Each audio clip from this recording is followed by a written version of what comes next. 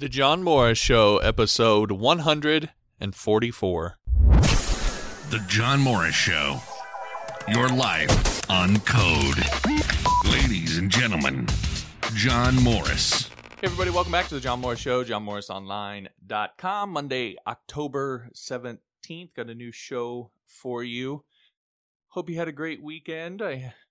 My Huskers got a win, so squeaked it out over Indiana. So I'm in a good mood this morning. So I had a nice little get together over the weekend, so that was fun. You have to forgive me a little bit if I'm a little giddy in this episode. You know, for you youngins out there, when you get a little older, it's the simple things in life that are important. So my wife just texted me right before I jumped on here and said, "Hey, you want to go to Buffalo Wild Wings after she gets off work today?" And that's like my favorite place to eat. So I'm excited about going. I was like, of course, yes. So I'm excited about going to Buffalo Wild Wings this afternoon. Anyway, coming up in this show, we're going to talk about how to get a client to actually read your proposal. And I'm going to talk about this now. This question was asked in the context of Upwork and Freelancer and all the different freelancing sites that are out there. But I'm going to talk about it in actually three different contexts. So I'm going to talk about that context, but I'm also going to talk about what about on your website, your own website, because it's different. It's a different way that you're interacting. And so what you do is a little bit different. I'm also going to talk about the third context, which is meeting someone in person or approaching someone in person. So if you're someone who really likes to get into that kind of thing, again, it's a little bit different the way that you go about it. So the overall framework's the same, but the way you implement kind of each step is a little bit different. So we're going to get into that in the bulk of this. Also, I've been challenged by one of my listeners on a question regarding JavaScript. So I'm going to get into that a little bit in the question answer section, so you won't want to miss that. But before I get into all of this, I want to, I like to kind of start off the show talking a little bit, usually refer to maybe something I've set out in my newsletter that I think is important or that has got a reaction. And I want to do that again today. Now, this is one I sent out last week and got quite a reaction to it. And I wanted to go through that with you here today. Now, again, if you're new to the show and you don't know about my newsletter, I send out a daily newsletter. So it's daily tips for your career, coding, etc. Everything related to making web development, web design your career. And that's over at johnmorrisonline.com. Right at the very top, you will see a place to subscribe to that newsletter there. You also get access to my free PHP course when you do that. So again, just head on over to johnmorrisonline.com and you can get on the newsletter. That's kind of where I send out everything that I'm up to that you may miss if you only listen to the show or watch on YouTube, etc. So that said, subject of this email was he used to sleep on a park bench. And so I tell a story of someone and that I think is pertinent for all of us. So he began his career as a street entertainer, playing accordion, walking on stilts, and breathing fire to get by. He was 18, and he just left his home in Canada to hitchhike across Europe. And he spent his first night in London sleeping on a public bench. Today, his room includes a view of that same bench. His company, I always say this wrong, Cirque du Soleil, which you have probably heard of, just sold for $1.5 billion, and he has an estimated net worth of $2.6 billion. Forbes has him ranked as the 11th wealthiest Canadian and 459th in the world. So how did Guy Laliberté do it? Well, I think this story is a clue. In 1984, after years of performing, he got his big break. He landed a contract from the Quebec government to stage a street show for Quebec's 450th anniversary celebration. And he battled through problem after problem after problem, yet was able to pull it off. Unfortunately, however, with all the issues he had, the performance only netted him about $40,000 in profit. which for that kind of show really wasn't much and obviously wasn't going to sustain him for very long. But he didn't care. He kept pressing. He began planning his next event, and he signed for almost $1.5 million in contracts before he'd even gotten approval from lenders to cover it. So he signed the contracts for his next event before he'd actually even gone to the lenders and gotten the loans, which is pretty risky. So he was able to pull it off in his second season, but his second season ended with him $500,000 in debt. But the crowds also loved the shows, and he knew that he was onto something. He believed that he had something. He just had to figure out how to make it work.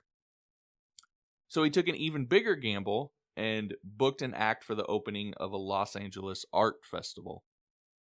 And he said of that particular show, I bet everything on that night. If we failed, there was no cash for gas to come home.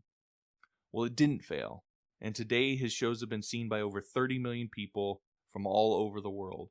In Vegas, his 3 shows played to 9,000 people per night, equivalent to about 5% of the city's total visitors. So what's the key? What can we learn? What's the key to his success in all of this? In my opinion, it's persistence. He kept chasing what he wanted for his life, no matter what. Through the night on the park bench, through the days without food or a place to sleep, through the $500,000 in debt, through it all, he just kept chasing it. Now, I bring this up because a while back on my newsletter, I asked everybody there to tell me their story. I wanted to hear more about each of you and what your story is so I could know more about who I'm talking with in detail. And I had hundreds of people respond to that. I still have people responding to that email even today. And as I've been making my way through reading all of them, I see that there are a number of you, and this is probably true of some of you listening to this right now. There are a number of you struggling right now.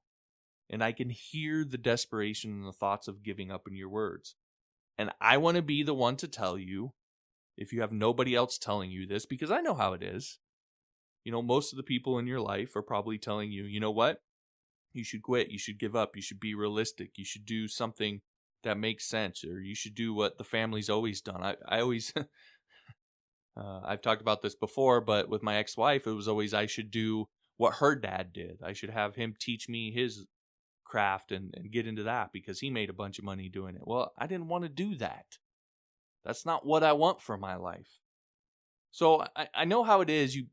There's a good chance that if you're not having success with something that is maybe a little bit out of the norm of what everybody else around you is doing or what society expects of you, there's a tendency for your families who are well-meaning, but there's a tendency for your family and friends to tell you to be realistic, to give up.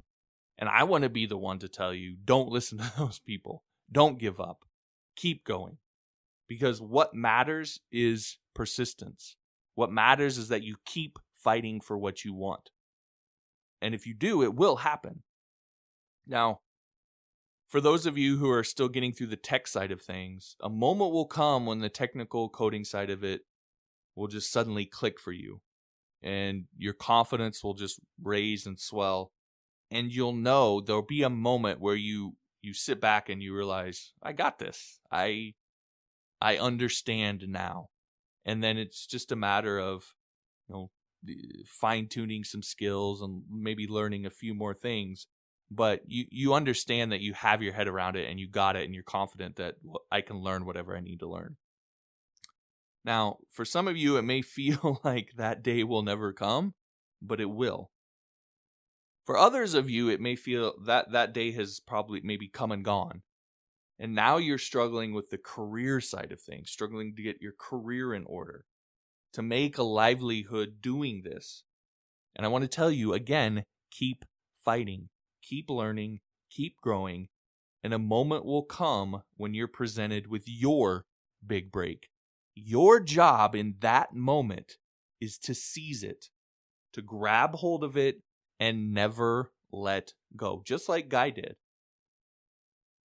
Now, on a side note, if you ask me, learning PHP is one of those opportunities.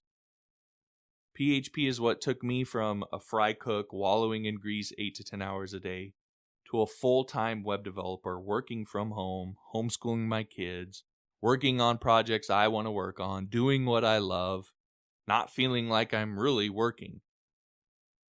It's what took me from slaving away making my arrogant boss rich to being free and building my own quote-unquote empire. It's what bought my house, my car, and puts food on the table for my kids. It's what has changed my life. And I believe that it could do the same thing for you. Despite what people might say about PHP being dead, or again, a little interesting side note here. A lot of people ask me about the future of PHP, right? Oh, PHP is going to be dead in 5 or 10 years, or this, that, the other. I don't believe that, first off. But I'm more concerned about the present of PHP or any language, right? I'm more worried about what I can do with it now. And right now, I don't think there's any. I have people who love to tell me that Node.js is taken over. Yet I look at the numbers and it's like 0.2% market share. And we're starting to see the articles come out of, well, is Node.js going to tailor off? You know, it had really massive explosive growth. I get that. But now we're starting to see it kind of taper off a little bit. Now we're going to start getting the articles, is Node.js dying, etc. So I think it's a fool's game a little bit to try and predict with certainty where things are going to go. You always have to keep your head up and pay attention. But to try and predict and like put all your eggs in one basket on something you predict about the future, I think is a little bit of a fool's game. Instead, I'm more concerned about right now. And right now, there's still a very, very lucrative market out there for PHP developers. So, despite what all of those people might say and all the naysayers out there, I still believe that PHP is one of the best opportunities out there for you. Now, yes, it takes work. But in my opinion, it's worth it. And ultimately, the sky is the limit. And at the very least, it's a good gateway language, so to speak, out of if you're working some job that you hate like I was, you know, it's a good gateway language out of that and into an IT career, right? Because there's right now, there's just so much more opportunity. And the barrier to entry is a lot lower because it's a little bit of an easier language to learn. So you can get yourself out of that. And yeah, maybe you won't make as much as a Node.js developer. But chances are you'll probably make as much, if not more, than what you're doing now. And now you're in the IT field. And then once you're in it, if you decide, okay, I want to do something else, I want to do something more, and I want to learn this language or that language or whatever, then you can do that, but you already have a foundation of understanding programming in general.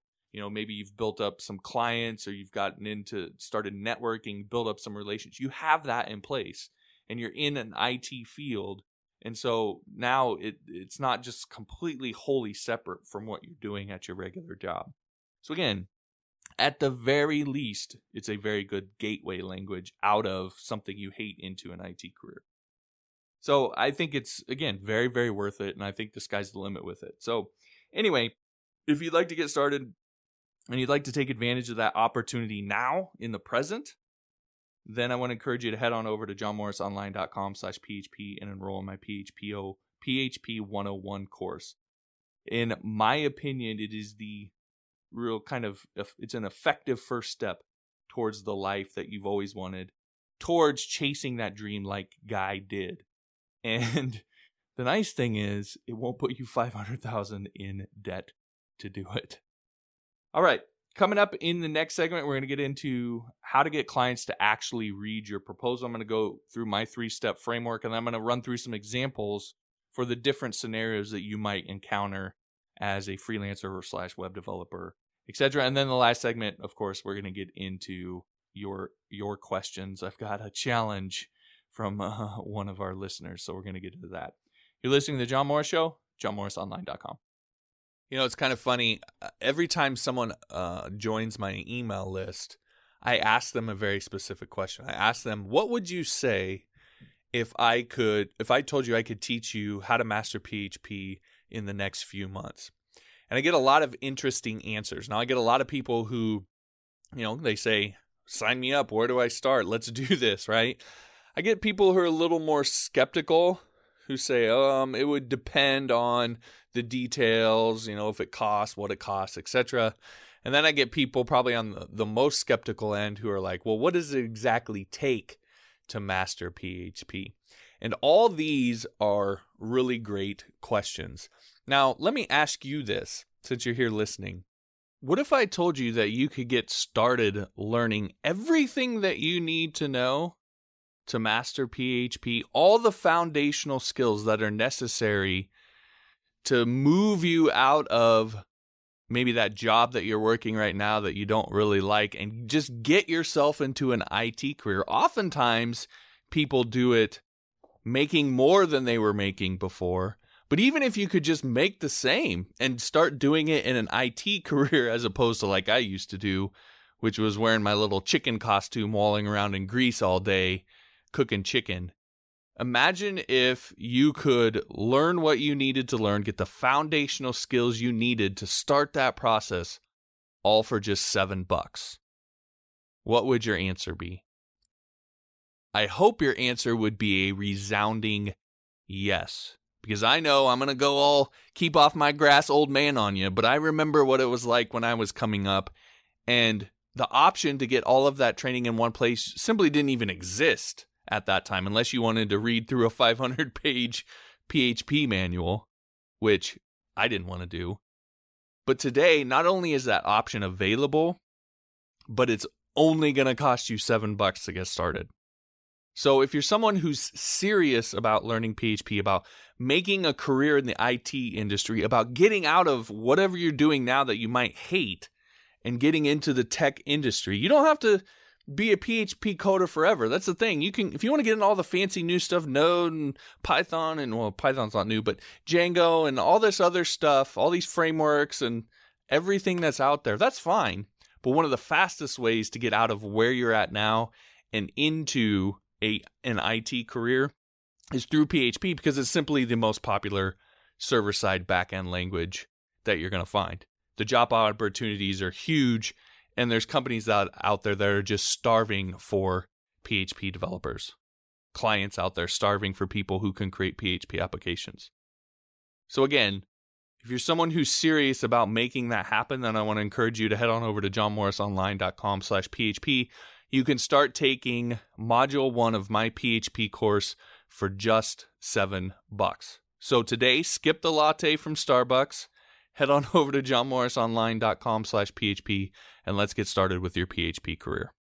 Hey everybody, welcome back to the John Morris Show, johnmorrisonline.com. This segment, I'm going to be getting into how to get clients to actually read your proposal. So, I've talked a little bit about writing your proposals, working on your profile, etc. But if nobody's reading your proposals, then it really doesn't matter much.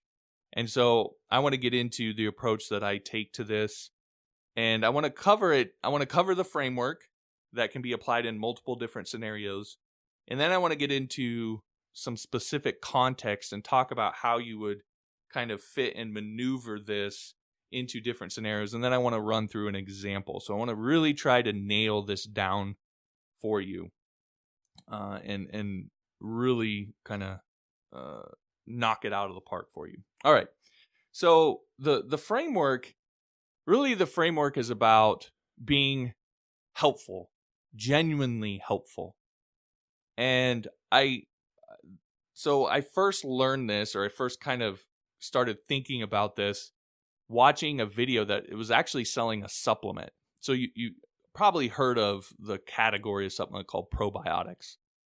And there was a probiotic that came out a few years ago, and for a lot of people was kind of the thing that really sold them on probiotics, because when that product came out, the creators of it created this video that went along with it. And it was like this 40 minute sales video that really kind of position and explain what probiotics were and why someone should use them. But the video wasn't kind of your typical sales pitch. It was really more of an informational type sales pitch. It talked a lot about the science, but in an entertaining way. It talked about how some of what has happened with the government and our food recommendations and going from fats to sugars, and really was really kind of explained this whole process and gave a history of it. But again, it was a fun kind of entertaining video that really caught your attention and sold you on the idea of just the idea of probiotics in general. And then of course they pitched their product at the end. And when I watched this video, I was really kind of into studying marketing and so forth very heavily. And so I was really kind of watching it from that perspective. And it really struck me how they spent probably the first 20 to 25 minutes of the video. They didn't mention their product once. They were telling the story of the category of the product and why you would want to buy this kind of product at all. Why would you even want a probiotic in the first place? And it was really, really informational. In fact, I was able to listen to an interview of the guy who created the video afterwards, and he talked about the fact that they had doctors and they had all sorts of people. Like, the video was just getting shared virally when they released it. They put it up, they ran a few ads to it, and then it just started going viral, and people started sharing it. They had doctors and all sorts of health professionals and so forth sharing it, and not even realizing. Even Joe Rogan even shared it and talked about it on his podcast, and a lot of them didn't even realize that there was a pitch at the end. Like, Joe Rogan didn't even realize that there was a pitch at the end of it. And so it just completely went viral. And I was able to listen to the interview afterwards, and he said that his whole approach, his style of what's called copywriting, the way he had learned how to do it was trying to create a sales message, a piece of copy or a video or whatever that is valuable in and of itself, that people will want to read it, not just to decide whether they want to buy something or not, but because there's actual genuine value in it and something unique that they're not going to find scattered kind of all over the web. And so his whole approach was just trying to be helpful and informational, and then kind of selling and also positioning then his product to be sold at the end of it. And he talks about some of the numbers they did. Like, the first run they did, they sold out in like a couple hours, and then they beefed up the amount of the supplement that the factory was making, or the manufacturer was making. And probiotics, because of what they are, they're a live kind of culture. They can take months to create and so forth. So they had limited runs of these, but every time they would start running ads to this video, they would sell out, and they were doing millions and millions of dollars of the supplement that they had just launched. And so, again, it really struck me, that approach to it. And I started kind of thinking that way in terms of how I interacted with clients and job proposal or project proposals and so forth. And so that's where this framework kind of comes from. And so this is a 3-part framework. And the first step in the framework is just to start a conversation. And so your goal is to just get them talking to you. And all you're really after at this point, the very first thing, whether it's on Upwork, you're talking to someone in person, even just your website, the only thing that you care about initially is attention, is getting their attention and getting them engaged with you in some sort of conversation. So if you're over on Upwork or a freelancing site or wherever, this should be really, really laid back and really try to be informational and genuinely try to be helpful. You're not trying to pitch them or sell them at anything at this point. The first thing that you're trying to do is just to simply start a conversation. It reminds me when I used to sell shoes. We were trained and drilled in this. When I became a manager, I drilled this into my salespeople, and the people who did this well were the ones that had a lot of success. And that was when someone came into the store. We were a mall store, So we got a lot of people that were just walking around browsing. They may see our store and kind of walk in. The very first thing that you were trying to do, you weren't trying to sell them shoes right off the bat. In fact, we had a rule, which was never sell from the wall, meaning we had our shoes up on the wall. You would never pull a shoe down from there while you're standing with the person and try to sell the shoe to them there. The very first thing that you wanted to do was to get them to sit down in one of our chairs. Once we had them sat down in the chair, then we had their attention. Then we would quickly get their shoes off of them, and now they're here to stay for a little bit. I have their attention. I have a conversation created. So we always talked about slamming people in the chair, meaning not physically slamming them, but getting them in the chair as quickly as possible. People who did that well in our store sold very, very well, and it was the first really critical skill that we taught salespeople. Because now, again, you just have their attention. You've opened the door, and now you can get into your pitch a little bit. So the very first thing that you want to do is essentially slam them in the chair. You want to create that conversation, get their attention. The way that you do that is just kind of be helpful. And we'll talk about some specific ways that you can do that in just a second here. But I want to get through this framework real quick. All right, the second thing is to establish authority. So once you have them talking, now you want to demonstrate what you know, that you're an expert. And again, this is done simply by being helpful, giving them broad solutions to their problems, pointing out things that they may not have noticed or thought of. And you don't want to do it in an accusatory or degrading way. You just want to just focus on being really helpful. So again, going back to the shoe selling example, once we got someone in the chair, there were a couple things that we did to establish authority. The very first thing, and probably the most important thing that we did, is we would measure their feet. Now, the reason we did that is because there were a couple reasons. One, we knew that every other shoe store that they would go to in the mall, nobody would do that. Probably most shoe stores that they would go anywhere wouldn't do that. They wouldn't measure your foot. And the size, it's kind of funny, but with people, the size of their shoe is kind of a sticking point. And people can get caught up on it. And so we wanted to establish who was the authority. So we would measure their feet and we would tell them what size they were instead of asking them. If you ask them, you automatically put them into kind of the authority position. We would instead measure their foot. We would tell them what size they were, and then we would measure their arch length. And so sometimes you would have people who would wear a size 9 shoe, but when you measured their arch would actually measure, say, a size 10. Okay, so a size 9 shoe that would actually fit their foot correctly would feel funny in their arch. And so we would do that, and we would point that out to people. And there was so many people like, I've never even had someone measure my foot, A, and B, I've never had someone talk about the arch length. I don't even know what that means. And so then we would explain it to them, and now you are in the authority position.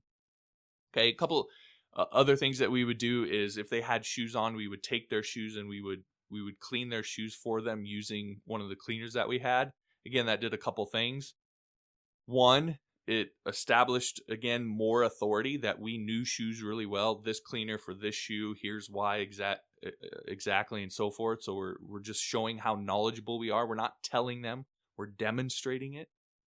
And then it also would set up for later when we were going to pitch those same cleaners to them. They would see us clean their shoe and they would be like, wow, that's so much cleaner. What is that stuff? And it'd be such an easy sell later. I don't know how many times I had people come in wearing white shoes that were dirty, and they'd be there to buy a pair of casual shoes like brown shoes or black shoes or whatever.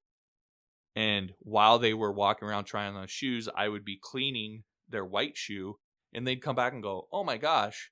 And so they would buy the shoe, the brown shoe, but then they'd also buy the cleaner for their white shoes. Not even for the brand new shoe that they bought. Like, that happens so many times. So again, it just establishes authority. They feel appreciative because you've cleaned their shoes, so they create some liking between you and them. And again, it just establishes or deepens that relationship. So that's what you want to do. Step 1 is get their attention, create a conversation. Step 2 is establish authority and kind of start building a relationship. And then step 3 is to persuade them. So at the end, when you're doing all this, you want to transition finally into your pitch. And it should fit with the general mold of, after you've gone through and talked about their website and you've explained things to them, pointed things out to them that maybe they hadn't noticed, or you've addressed problems that they've brought up, and you've just generally had a conversation where you've demonstrated your knowledge. Then at the end of it, your pitch is easy, and it fits the general mold of, hey, so I got to run, but if you don't want to do all of this yourself, then I can help. And I'm a big advocate of always sell walking away.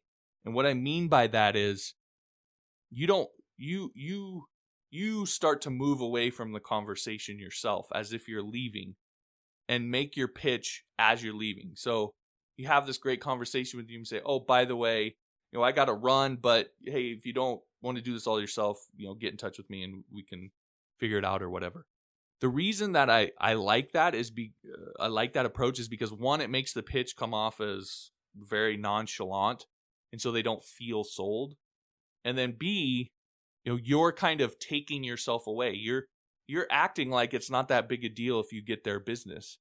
And so it makes you not come across not over eager.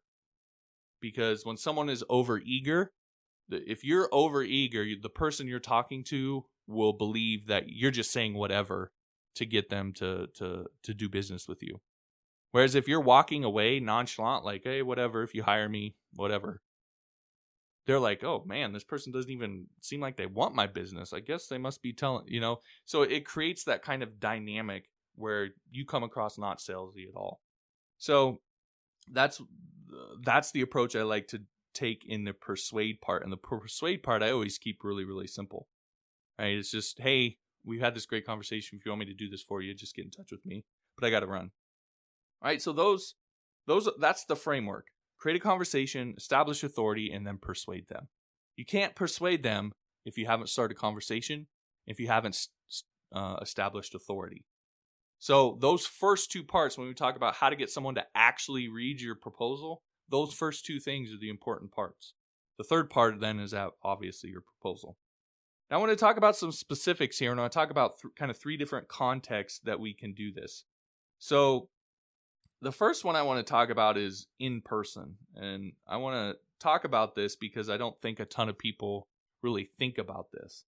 But this is an approach that you can take that there's probably not a lot of people in your area, especially web designers, developers, that are doing this. But you can approach local businesses in your area.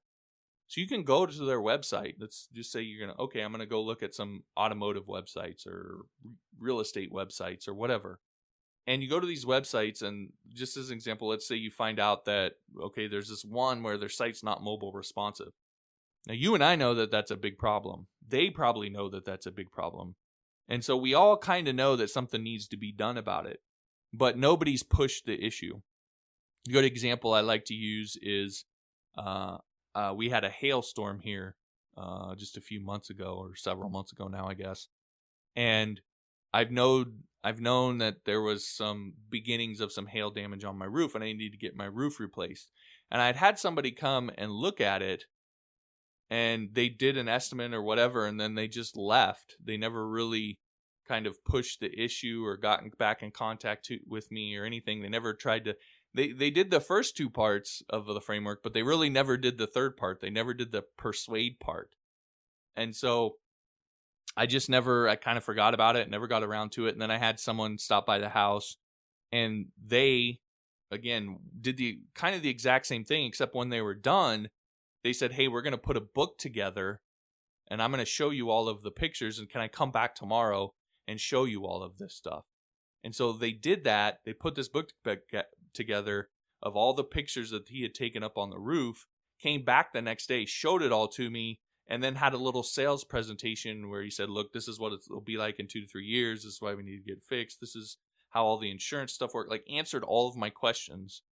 And then I submitted a claim right then and there, and they're going to come in and fix the roof. So, there's a lot of people out there or web developers out there who don't realize that, if you kind of take the initiative with your clients, you can have a lot of success and get clients much easier, especially in person, then it takes on the web and freelance sites and so forth. So again, as an example, let's say you're going to approach a local business whose website hasn't been updated to be mobile responsive. So the first thing you want to do is you want to research the website beforehand, look at it, kind of get a feel for the people, and then develop some simple mock-ups. Now, when I say this, a lot of people go, oh my gosh, there's going to be so much work for every person that I do this for. Not really. If you kind of develop a framework and a way of doing things, developing some simple, I'm not talking super in-depth necessarily, but develop some simple mock-ups for their website that show them what you could turn it into. You really need to have that if you're going to approach someone in person. You need to be able to show them and not talk in vagaries, but actually give them specifics and say, this is how I would build your site. Now, they may not necessarily 100% go with what you've done, but showing that initiative and showing them that you've already kind of done the work and giving them some idea of the end goal is a huge advantage for you. All right, so research the site beforehand and have some mock-ups in hand. And then you can do this over the phone, or you can walk in, really kind of whatever you're most comfortable with. But when you get on the phone or you get someone to talk to about it, you can say something like, hey, I noticed your website looked a little off on my phone. Have you been considering updating it or getting it updated to be mobile responsive? 9 times out of 10, they're probably going to say, yeah, we want to, we just haven't had time, we've been trying to save up or whatever. They just haven't got around to it. 9 times out of 10, that's probably what they're going to say. Now, it's actually better for you if they say, oh, what do you mean? I'm not sure what you're talking about. Because you can then bring up their website on your phone and show them, and now you're the one that's introduced the problem to them. That establishes a ton of authority for you, showing them something that they hadn't known about their business before. And especially if you have some of the mobile statistics on hand where you can say, this is a problem because 50% of people that are going to come into your store will search for your site online first, and if they see this, there's a good chance that they're going to probably find someone else whose site looks better, because this kind of speaks to your quality and so forth. Even if it's not true, it gives them an impression of you, and this isn't a good impression. But 9 times out of 10, they'll probably know. They'll say, I haven't had time to get around to it. We want to, but we haven't got around to it. Now, what you say next is very important, because you need to be able to address and talk about the problem with them without them feeling attacked. So something like, okay, that's cool. It's smart of you to know that. A lot of the web developer, a lot of business owners that I talk with and so forth don't even realize that their sites aren't mobile friendly. So it's good that you know that. Then you can go into, well, the thing is, I was looking at it, and by the way, I'm a web designer here in wherever you live, and I whipped up some mock-ups of what I could make your site look like and how it could actually work on mobile and tablet and so forth. And I was just calling or stopping by, whatever you're doing, to see if I could show them to you real quick. I just wanted to show you what they could look like. And I think we could rework your site, make it, function a lot better on mobile, and do it pretty quickly and at a reasonable rate. Now, and again, you can feel free to look at that verbiage and kind of tweak it for what makes sense for you, what fits your natural voice and so forth. But the point here is to have those mock-ups and to address it to them and say, hey, I just want to show you these mock-ups real quick of what it could look like. I want to give you an idea of what it could look like. Now, this isn't going to work 100% of the time, but it's a gentle way of opening that door, of starting the conversation with someone. You have to realize local business owners are busy, so they're not going to want to beat around the bush most of the time. They're not want to sit and have a conversation with you. They want to get down to the point of the conversation. And this is a way of doing that, but in a way where it kind of opens the door for them to then kind of just hit you with all of the reasons why they haven't done it, and create the conversation for you to go through with them. So someone who wants the work done will probably take a look at those mock-ups, because they probably had people approach them before, and those people didn't have mock-ups, or they've thought about doing it and looked up people, but they just couldn't imagine what their site would look like. You having those mock-ups to show to them is a big thing. And at the very least, the value for them will be, hey, I can get some ideas of what it might look like. Now, if they actually decide to go through with it, chances are they're going to go with the person who created the mock-ups. And so again, that's when you can then move into establishing authority, answering any questions they have, and move into the persuasion side of things. So that's an example of doing it in person. Taking a look at doing it on your website. So again, you have to understand that on your website, it's a little bit different context from in-person or a freelancing site. Because on your website, they've likely sought you out. So you have an advantage. You have their undivided attention. They're looking just at you. And there's not 100 other developers out there. They're not at work and trying to get busy, trying to get back to work. So you have their undivided attention. So the thing to do here is what I call your best before and after story. And so you want to take a client that you've worked with in the past, if you have, and you want to talk about the story of what happened with that particular client. Now, again, I know that some of you may not have that. In that case, then, it would behoove you to find a client that you can do work for free or low cost to get that story. But again, I want to talk about the ideal way of doing this. So this is the ideal way.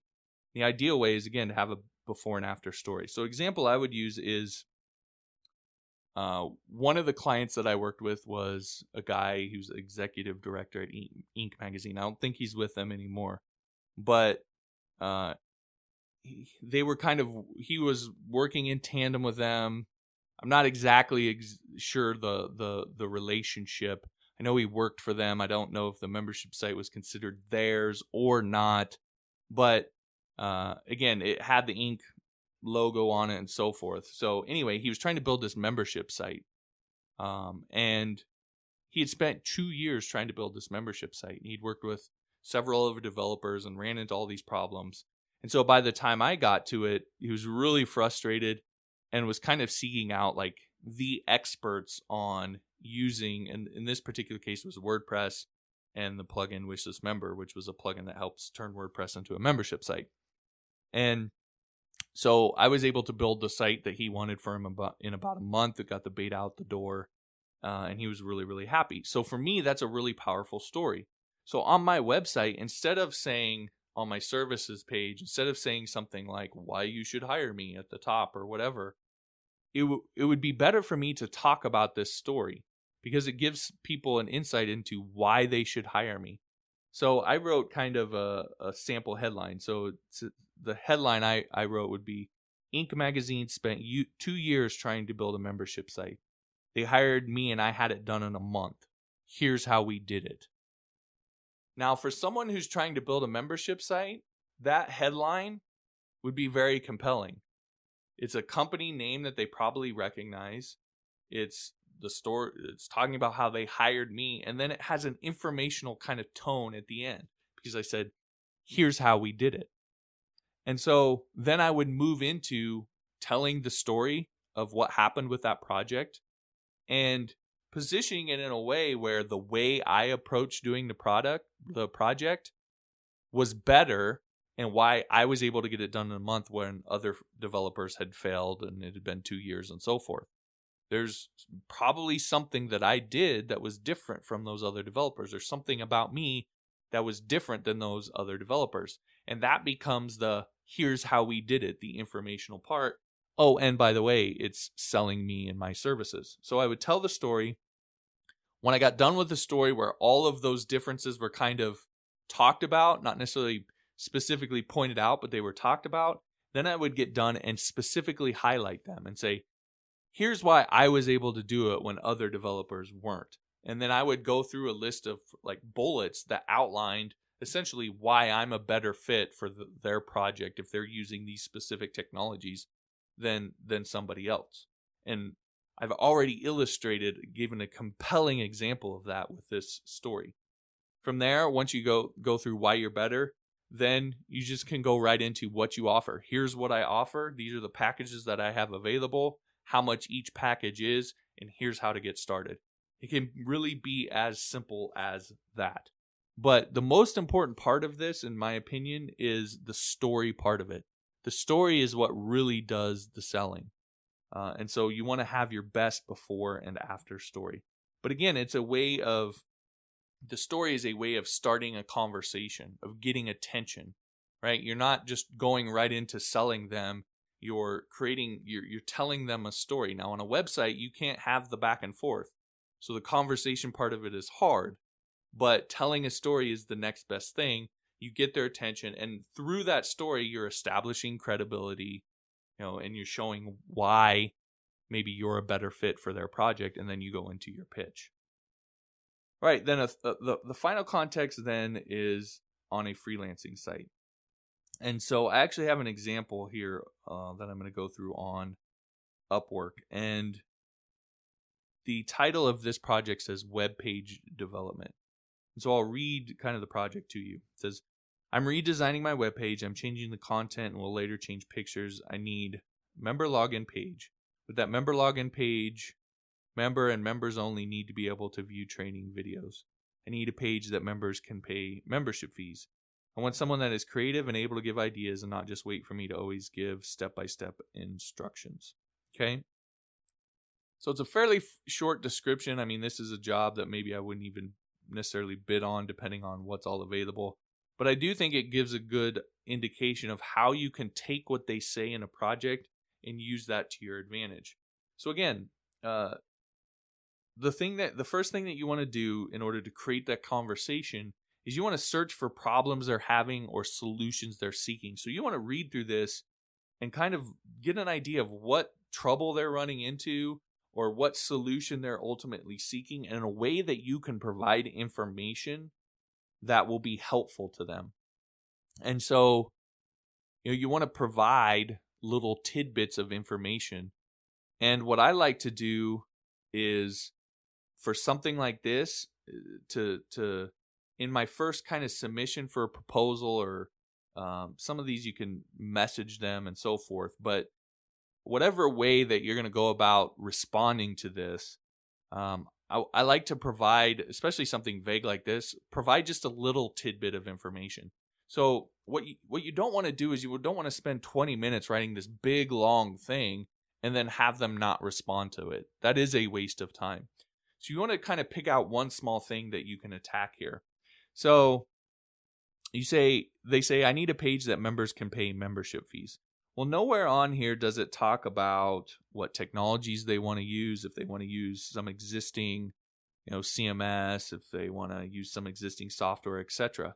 And so that's kind of an alley into it. I might write back to this and ask the question, hey, saw the job description, wanted to ask, are you currently using or wanting to use a particular technology or membership site software?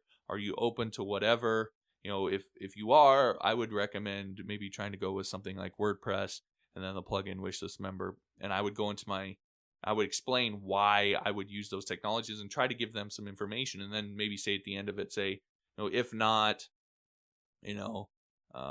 these are some other good options out there that you can use for membership site software. I like these because of X, Y, and Z. Just give them a little, and I'm not saying you go into some long detailed thing. I mean, just briefly cover the top part of it and provide information. And what's going to happen is they're either going to respond or they're not. And if they don't, you move on. You don't even waste your time bidding on that project, because you know that if they're not responding to your legitimate question and information, if they're not responding to that, chances are they're not going to respond to anything else. If they do hire somebody, they're just going to pick the lowest bidder. Why waste your time? So, on the other hand, if they do respond, then you've now created the conversation. They'll answer your question, maybe give some details, and then you can kind of keep going and provide information and ask a question. Provide information and ask a question. Provide information, ask. Always kind of soliciting a response from that, and keep that conversation going. The key thing to keep in mind here is that familiarity breeds trust.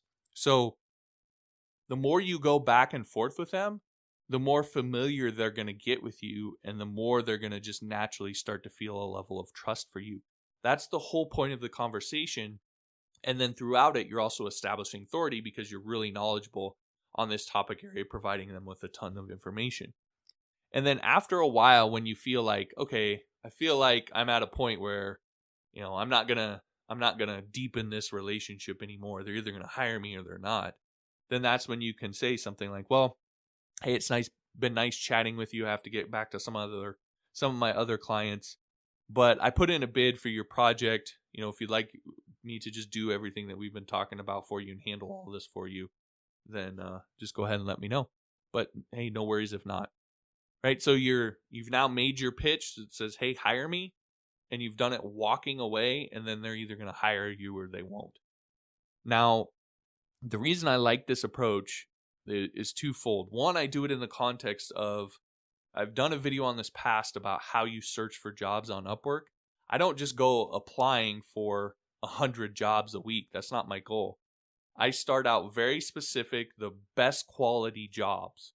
And the reason I like this approach is because when you bid on those really high quality jobs, the ones that are, they're paying $3,000 or $5,000 or $10,000, and it's a client who's hired 10 people before, 10 plus people before, and they have a really good client history, and it's the perfect match for the skills that you have and what you do and so forth. Like, it's the perfect project.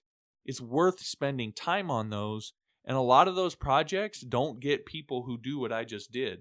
And for someone to spend that amount of money, that someone who's really savvy and knows what they're doing, they're going to be attracted to that approach.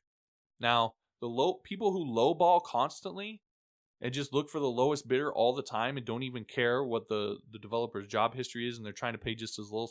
Yeah, this approach isn't going to work as well with them. But that's kind of the point. It helps you very quickly weed out the good clients from the bad clients. And so, again, I really like this approach because when you throw that first tidbit out, if they don't respond, I don't even bother. So it just helps me to move on really quickly. If they do respond, then that gets me in the door, and I create an experience that's probably unlike any other they're having on the site with any other developer. And it really sets me apart and makes it a lot easier to land those really big, lucrative jobs. All right, so that's kind of the framework. Those are the three different kind of contexts and ways that you could implement it. Again, ultimately it's on you to get creative with this and implement it in ways that make sense for you. But I really believe creating that conversation, establishing authority, and then persuading them is the way to go in getting people to actually read and pay attention to your pitch and your proposal. If you just go on full sales mode, proposal, why I'm the greatest, etc., then chances are they've probably heard that 100 times before, and they're less likely to really be engaged in it, to read it, or to be affected by it. All right. Coming up in the next segment, we're going to get into your questions. We're going to get into the challenge that I've been issued by one of our listeners, and I'm going to hopefully answer the call or answer the bell here. All that coming up after the break. You're listening to John Morris Show, JohnMorrisOnline.com. One of the big mistakes that I see a lot of developers make is they make learning how to code much harder than it has to be. For example, I see a lot of developers who think the list of skills that they need to learn to master PHP is pages and pages and pages long. It's not. Now, I've said this before, and I will definitely say it again, but there's a foundational set of skills that you need to learn in order to be functional as a PHP developer, meaning that you can execute on projects and get paid. This is the fallacy that is so prevalent in the PHP developer community, that there's this ideal set of skills that you have to learn, and that you have to be the absolute greatest developer in the history of mankind in order to be able to get paid to code. You don't. You simply need to be able to execute on projects. I talk about end results all the time. You need to be able to deliver end results to clients, because that's ultimately what they want. But when you focus on these foundational skills and learning only those first, the things that will allow you to execute on projects, what you realize is that you can start getting paid to code much faster than you probably ever thought, because you haven't set this idealistic, unattainable bar for yourself to reach before you allow yourself to take paid work. You can start now when you can execute on a deliverable, when you can complete a single project, when you can create a contact form or a business website. When you can execute on that, you can start. And you can start then building the life that you wanted, that you got into this all in the first place, instead of continuing to slave away at some job making somebody else rich. Anyway, you can learn these skills in my free course, The Beginner's Guide to PHP, which you can enroll in at johnmorrisonline.com/learnphp. And it's going to teach you these foundational skills so you can get started right now. Again, it's a completely free course that you can take at johnmorrisonline.com/learnphp. Don't wait on this. Head over there right now and get started building that life. Hey everybody, welcome back to the John Morris Show, johnmorrisonline.com. All right, let's get into some of your questions. So this one comes from Zick Pranks on YouTube. It says, most everyone says at the bare minimum you must know HTML, CSS, and JavaScript for web development. What the heck is no? If I can validate forms with JavaScript, do I know JavaScript? Or do I need to write a new version of Photoshop with pure JavaScript to know it? Of course, when I ask for some examples of projects that can demonstrate what knowing JavaScript looks like, they inevitably start having a seizure and have to be rushed to the ER. So frustrating. For the past 6 months, I have been studying JavaScript for 4 hours a day and still don't know if I know JavaScript. Comfortable with basic animations, DOM manipulation, objects, functions, etc., etc. I welcome any seasoned vets out there that are willing to help me gain a little perspective on this. That is, of course, if you don't mind a trip to the ER. All right. So I kind of find this funny, and I'm going to guess that he's probably going to take this answer that I'm going to give as a trip to the ER. But I think this happens to be truth, the truth. And that is, this is the problem with worrying about what other developers think. Right? You start to think about or care, what does it mean to know JavaScript? Who cares? Who cares what I think or some other random person out there thinks? What does it matter? There really isn't any well-defined set of skills that determine you know JavaScript. It's not like I can say to you, well, if you know these 15 things, then you know JavaScript. Right? Even if you could say that, well, what does know each one of those skills really mean? Like, what is the individual things that you, like, if that's the way you're approaching this, I think that's completely wrong-headed. Because if you ask 100 different developers, you're going to get 100 different answers. There's going to be some person who's going to comment on this post inevitably and be like, duh, these are the 20 skills that you need to know. It's so obvious. And then there will be someone who will reply to that and go, yeah, well, what about this one? And what about that one? And then somebody else will reply and say, well, you don't need to know that. And we'll just go on battling back and forth all day. That's why no one gives you a clear answer. Because, again, we could debate it all day. And two, what does it matter? Who cares what everybody else thinks? Okay? What matters, what's important, what you care about, is can you deliver for your clients or your boss or whoever you're building stuff for? Can you deliver an end result? This is why I talk about end results all the time. Clients, bosses, people that you're building stuff for, all they ultimately care about at the end of the day is the end result. Now, yes, again, there's an element of making sure the code that you're writing is written well. But that's more about you and maybe other developers you work with. right? It affects the client in a certain way because of how the application ultimately works.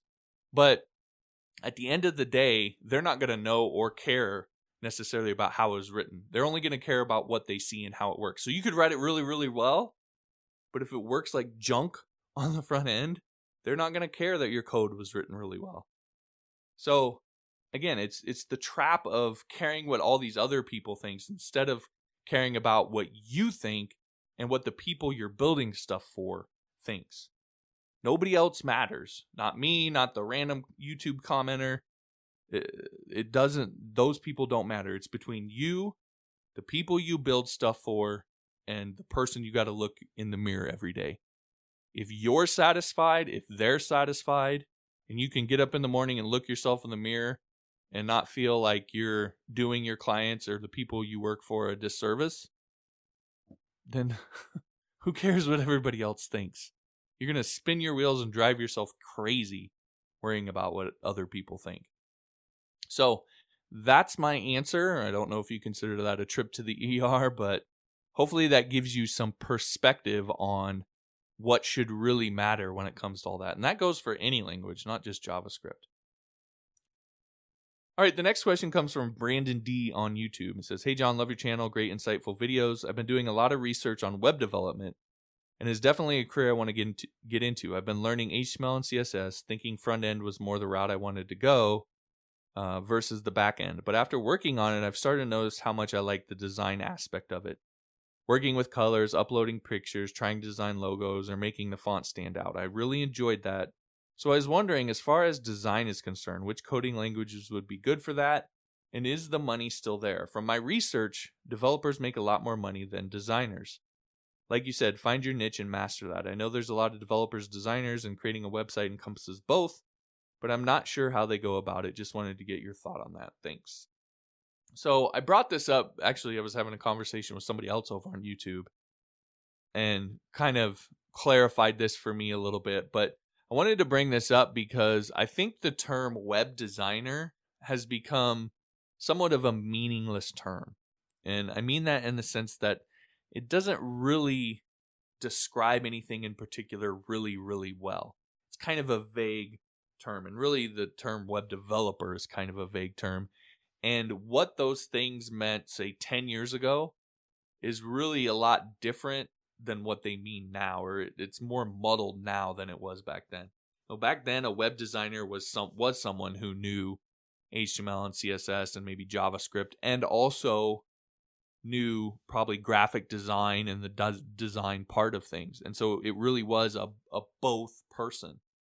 I really think that has split these days. And so I think the term web design or web designer has split into really a more specialized group of graphic designers who are people who are good with Photoshop. They know color theory. They know about spatial I don't know spatial science and how to position things and enough white space and so all that stuff. They're people that are into that kind of thing. And they may or may not know how to code. I know graphic designers who design websites for people who outsource the coding part of it. The client doesn't know that, but they come to that person, that graphic designer, to have a website built. The designer themselves actually designs it, and then they outsource the code to somebody else. They get that code back and they give it to the client. So I know graphic designers who do that kind of thing. I also know web designers who or web developers who they outsource the graphic design part of it. So they get someone to do the design part for them, and then they get that back, and then they actually build the code, the front end code, maybe some back end code, whatever. They actually build that part of it. So I think there is a real distinction. I get there's people that do both, but I think when we're looking at the different kind of positions that are out there, I think there is now a really clear distinction between a graphic designer and a front-end developer. And so when you're looking and doing your research, it's important to know that distinction. And then obviously there's also a back-end developer and then what you would call a full-stack developer who knows both front-end and back-end. So again, when you're doing your research, it's important to understand those distinctions between graphic designer, front-end developer, back-end developer, and full-stack developer. I think if you started doing your research using those terms versus web designer, web developer, today you would get a little bit more clear on exactly what the market is. And so to answer your question, your research really ought to be in, from what you've said, it sounds like you're more into the graphic design part.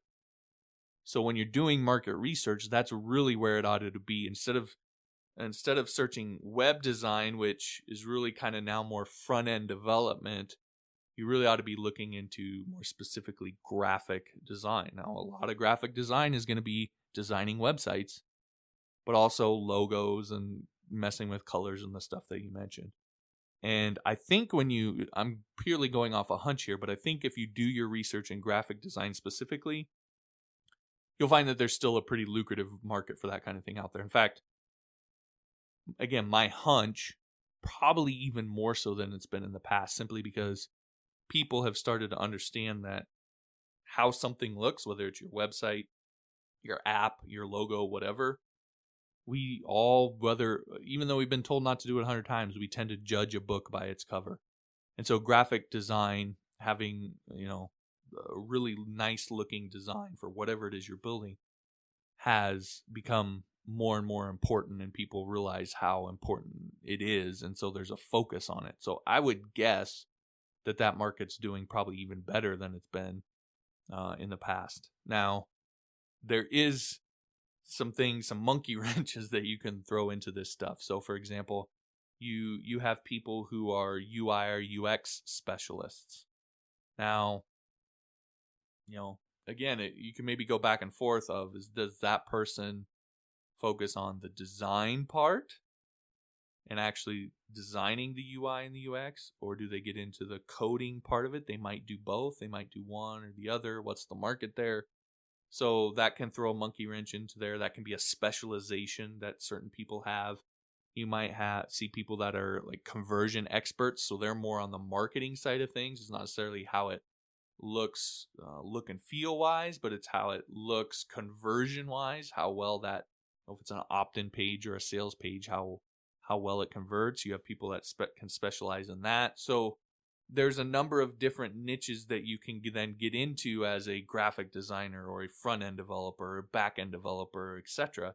So you kind of got to figure all of that nuance out, but that's kind of the game, right? That's kind of, when we talk about finding your niche, that's what it is. It actually should be exciting to know that there's all these different places that you can kind of go and test and really find something specific that you just absolutely love and enjoy and want to really dive into. So hopefully that gives you some more insight into your question. At the very least, some different avenues to approach and some different research that you can do in figuring out what you want your niche to ultimately be.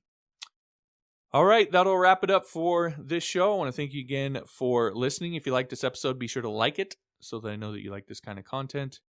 If you know somebody who'd benefit from hearing this, I'd appreciate it if you'd share it with them. And if you haven't yet, be sure to subscribe so you never miss an episode. Again, thanks for listening. We'll talk to you next time.